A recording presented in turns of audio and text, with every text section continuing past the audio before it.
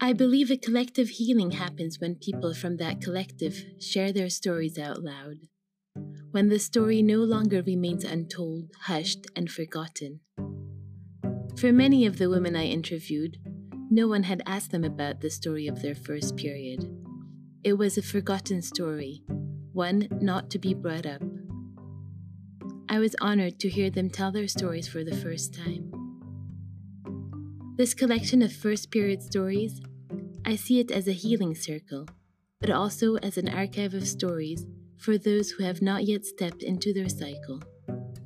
There is a power and beauty in sharing our stories. It was unexpected to me. I saw on my underwear, oh, what's that? I wasn't like informed about it beforehand, and nobody told me that, oh, you're gonna get the period.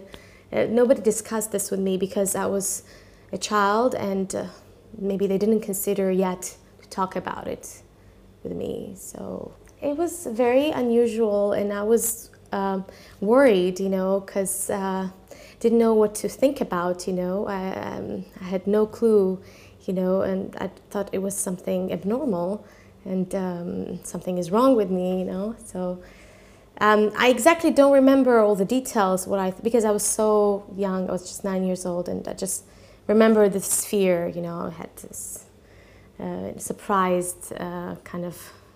I was so surprised and didn't know what to do.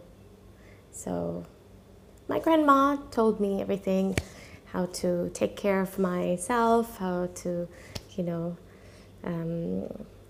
it's just she prepared me for womanhood.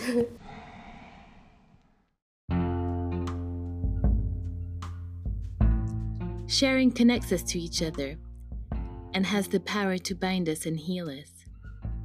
If you want to share your first period stories, there are 2 ways to go about it.